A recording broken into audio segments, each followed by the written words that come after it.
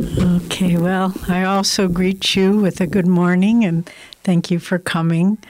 And I see in the audience some of the players who put on the P.G. Wodehouse play yesterday, and we just want to thank you. I hope it's the first of many. It was just absolutely delightful. So we have a very interesting topic today, and we could go in many directions with it. We could go, you are all sinners, or we could go, what can we do about this mess we find ourselves in? So let's use the second approach. But I want to start with reading one of Yoganandaji's beautiful prayer poems from Whispers from Eternity. This is, "Demand to set fire to the forest of darkness. I built a fire of devotion in the dark forest of delusion. Alas, the fire only smoldered. Then thou didst come and set fire to a few of my frailties. That fire quickly spread, consuming the bushes of my prickly desires, my tall, towering vanities, and the thick underbrush of my arrogance. The whole forest of my darkness is blazing, and I behold only thy light shining everywhere. I thank thee, Father, for thy help. Help me thus always. Let me open a path of light for all to follow." That's a nice one. So, when we're talking about how we stray from the path, fall off the path, get stuck in quagmire on the path. We've been there, done that. But there are tools that our Guru has given us to help us keep moving forward and not to get pulled down by all the distractions that are so omnipresent. And the first thing we'll talk about, there are three areas I want to share with you, and the problem and then the solution, or possible solution. I have a special guest who just came.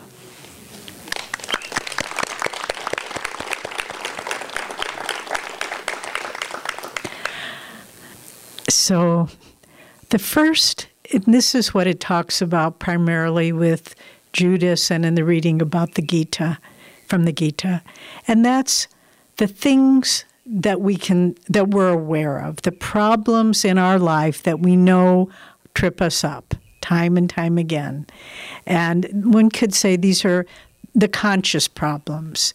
We can talk about desires, but it's so multifaceted. You know, you pick up a magazine in the dentist's office about new cars, and all of a sudden you're looking at that new Tesla. Oh my God, it's self-driving and it has ludicrous mode, and all of a sudden it just starts awakening all these desires. And then we look at our car and it's so clunky, and we're just not as happy as we were than when we picked up that automotive magazine.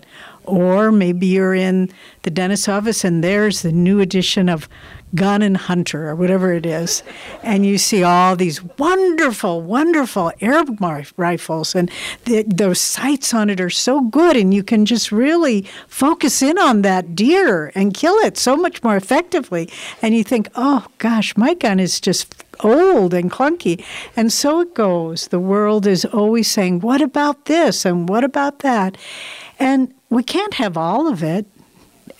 The few people in the world can, but most of us can't. And so what happens? It describes it in the Gita. We have desires, and they get thwarted. And we know we shouldn't have those desires. We know we shouldn't be attracted to that person, or we know we shouldn't eat that gallon of ice cream, but we do. And then we either get a stomach ache, or because the person doesn't reciprocate, we get frustrated, we get angry, and then with anger, it just gives this lovely laundry list in the Gita about how to fall flat on your face. And then frustrated desire and anger, then we begin getting confused, and the world becomes just this tormenting chamber that we have to live in of unfulfilled desires. And then we kind of forget, wait a minute, that's not me. I didn't really want that gun. I didn't really want that Tesla. But we forget and we lose sight of who we are. So these are conscious things. And honestly, these are the easiest to work on because we're aware of them. And what are the tools to work with these? Well, resistance. When you see that gallon of ice cream, I had a woman, I was talking to two friends once, and one said, and they both really liked ice cream, and they were trying to wean themselves from it. And one said, well, you know what I do? I get a gallon, and then I put it in little half-cup containers in my freezer, and then I only eat one at a time. And the older, more experienced woman said, honey, I would just eat all the little half-cup containers in the freezer. It wouldn't help. But what do we have? We have resistance. Even if you can't break the habit, resistance is important. If you say, okay, I've given up all hope, I'm just jumping in head over heels into this gallon of ice cream, or if you just say, I don't want to be doing this, and begin exerting willpower.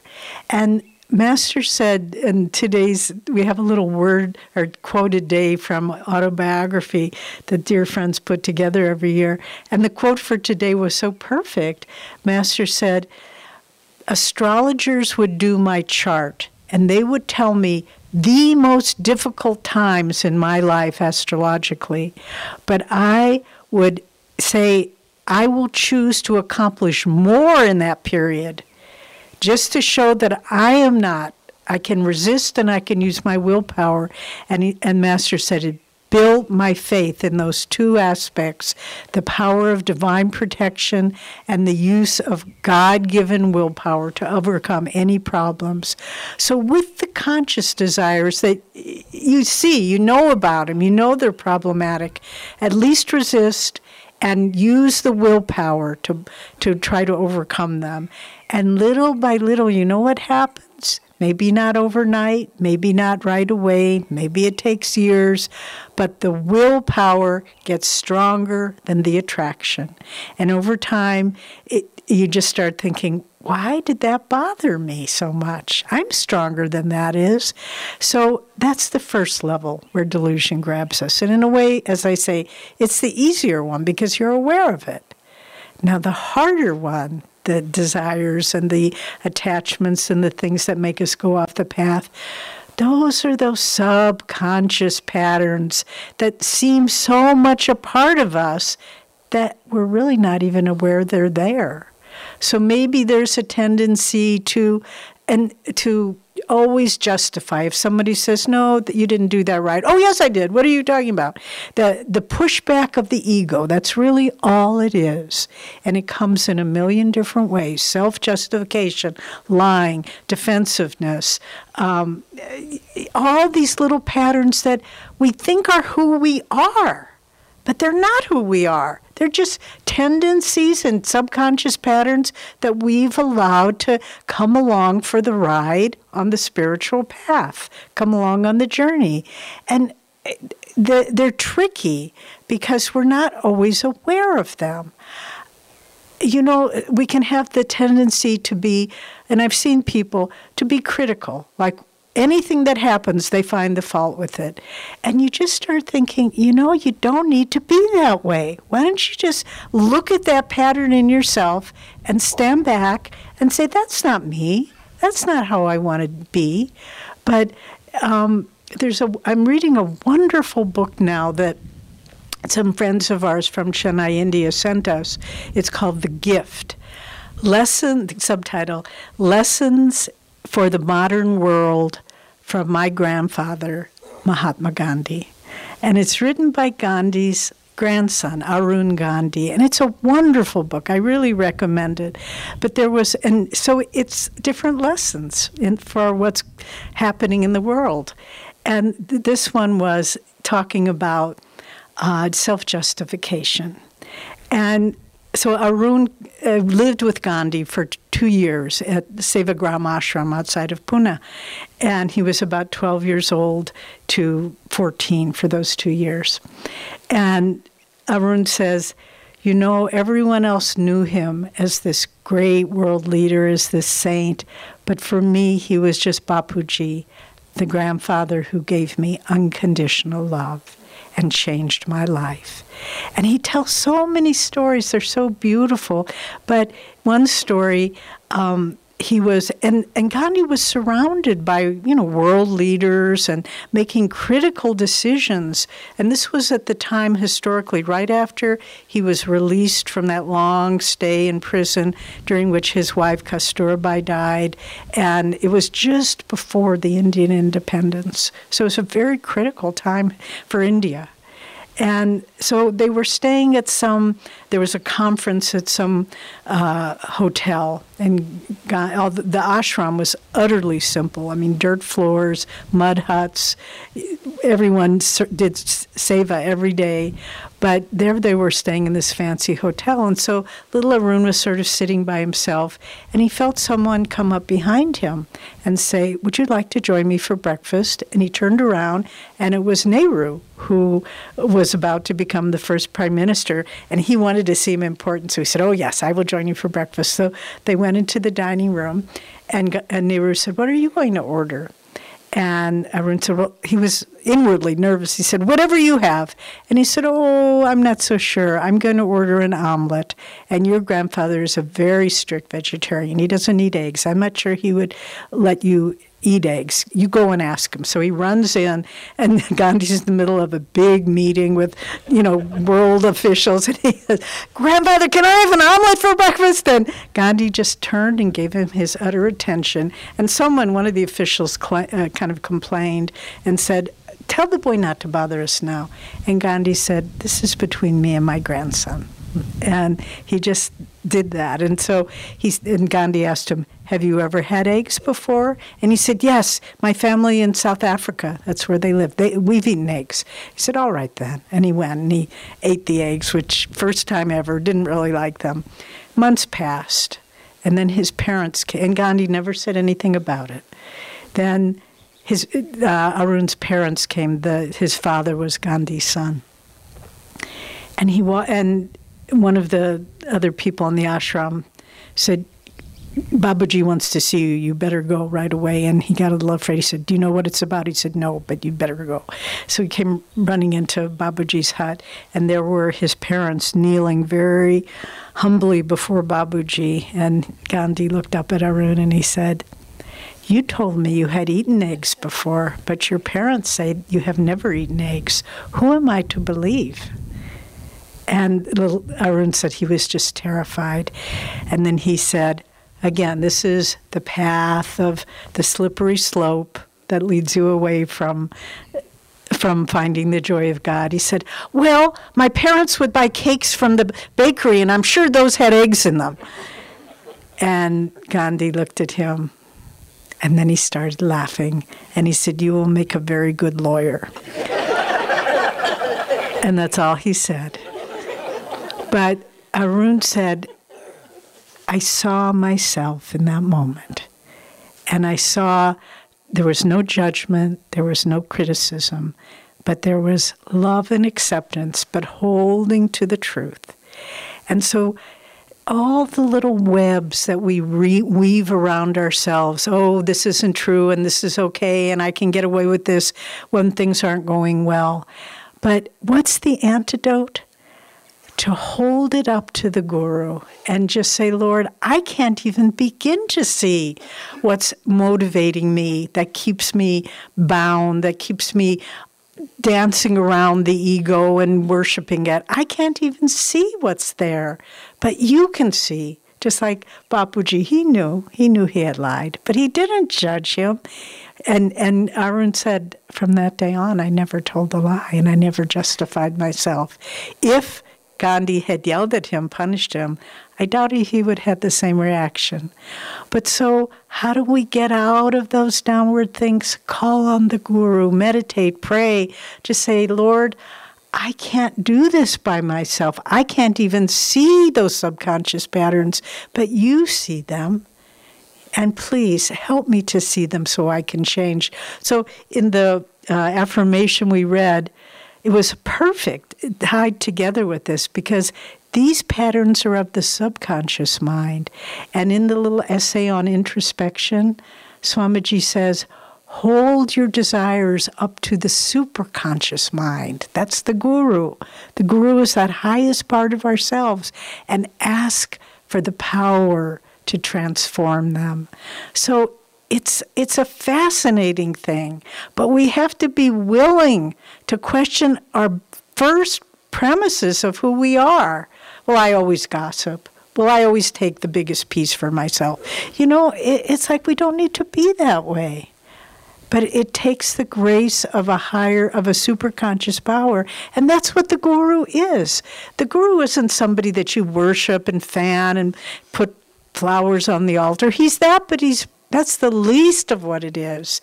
The guru is that angel which wrestles your demons to the ground on your behalf, because we can't do it by ourselves. And if we understand that, then we say, please, let's get in the wrestling match with the ego and let's knock him down. Somebody's going like this in the background. But it's a life and death struggle, but only with the grace of the guru, only that way. And then, so we have our conscious desires and habits that would keep us limited. We have our subconscious ones that are more insidious because they seem like they're us, but they're not us. And then there's a third aspect of how we get tripped up, and that's the influence of our environment, the world around us. And right now, we're living in a time where people are so confused, where there are no moral anchors with which to ground ourselves. There's a beautiful story I read some years ago from a book called Nurtured with Love by Dr. Suzuki. Suzuki was the Japanese violinist and music teacher who developed the Suzuki method of teaching children to play the violin. And he and his family were very refined. He was a music professor, and they were living in Japan at the time, before, during, and after the Second World War. So it was not an easy time to have a life of order and refinement in Japan after the war. And there were many little street orphans whose parents had been killed during the war.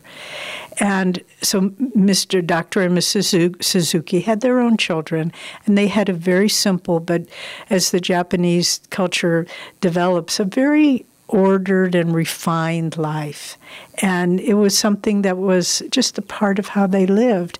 And then they brought this little street urchin, adopted a little war orphan into their home, who had never knew his parents, just had fended for himself on the streets, no training, no culture. And he was like a little wild animal, a little feral cat off the street. And he just totally disrupted the order of the house and the way they did things. And Mrs. Suzuki came to her husband and said, "This is impossible. How can I run the household in the way that we have enjoyed with this child in our home?" And Dr. Suzuki said, "Yes, you are right. We all need to be much more disciplined and refined, and to be a model for him, not judging the child, not criticizing, not blaming or punishing." And so this went on for a number of times. The child didn't really catch on. Mrs. Suzuki would complain. Dr. Suzuki said, "You are right. We must need to be more refined." And finally, after some period of time, that vibration went out strongly enough in the household that the little boy started to understand and eventually was able to be an assimilated and integrated member of the family. Well, we live in such times, even though our country and the world is not in an active war, but where do we find the values? Where do we find truth? When most everything we read in media is untrustworthy. How do we find it? How do we find how to behave? How do we find how to base our lives? Well, and then we get drawn in. We get drawn in. You see people doing things that I think in a time of more acceptance and appreciation of others, a time of greater sense of brotherhood, people wouldn't be acting like that. But because the thought forms are going out of divisiveness and condemnation of people that aren't exactly the same as you, weaker people are picking up on that. And it affects us as well. We're not immune to it. We're not immune to those downward pulling influences that pull us off a sense of universal unconditional love. And so, just as Dr. Suzuki said, we have to be stronger in the principles that we believe in. And what are those principles? They've been there all along. Every religion teaches the same ones. The Golden Rule. Someone gave us a little bookmark some time ago, and it had the Golden Rule as it was expressed in a dozen different religions, but it was the same thought: do unto others as you would have them do unto you. To look at the Ten Commandments, look at the yamas and the niyamas, they're reflections of the same truth, of principles. In India, they don't call what their religion Hinduism. They call it Sanatan Dharma, the eternal righteousness. And Swamiji wrote in commentaries on the Bhagavad Gita, he said, even if every living soul was destroyed, every life was destroyed on this planet, the principles of Sanatan Dharma would still be present because they are the fabric, they are the DNA of creation. And that's a very hopeful thought. It's not if I believe in them or you believe in them, if he practices them and she doesn't. It has nothing to do with our buying into them. They are eternal, but we can amplify them by saying these are principles that are eternal, and I will live my life based on these principles, on honesty. If everyone else cheats, do I cheat? Look at the principles on which all higher thinking is founded. That when you read in this book, The Gift about Gandhi, it's so thrilling because you feel the power of ahimsa, of nonviolence, the principle. In the Ten Commandments, thou shalt not kill. In the yamas and niyamas, of nonviolence. But you feel, because this is the DNA of this creation, when we align ourselves with it, then we draw that power of that principle. And the truthfulness, if we say, I am not going to justify anything I do, I am not going to deceive myself, but every word and every action will reflect truth. We not only draw that power to ourselves, but we put it out. It becomes accessible to people in a time of confusion. We recently watched a movie which was okay, called A Wrinkle in Time. It was good and bad, but it's the struggle of this young girl trying to rescue her father who's lost in a time warp, essentially. The book was much better than the movie, but essentially there's this force called the It, and that's the force of darkness. And they explain it. Whenever there's a situation, what is the It? Whenever there's a situation where someone might be jealous of someone else's accomplishments or perhaps cheat a little bit in their business, the It says, yes, let's do this, let's go there. And that's prevalent now. And Gandhi also said, materialism and morality increase in inverse proportion. So the more materialistic the world is, the more morality declines. The more morality declines, it's not that the world becomes poor, but it becomes not attached. It becomes free of the desire for power, for money, for sex, for all the celebrations of the lower chakras.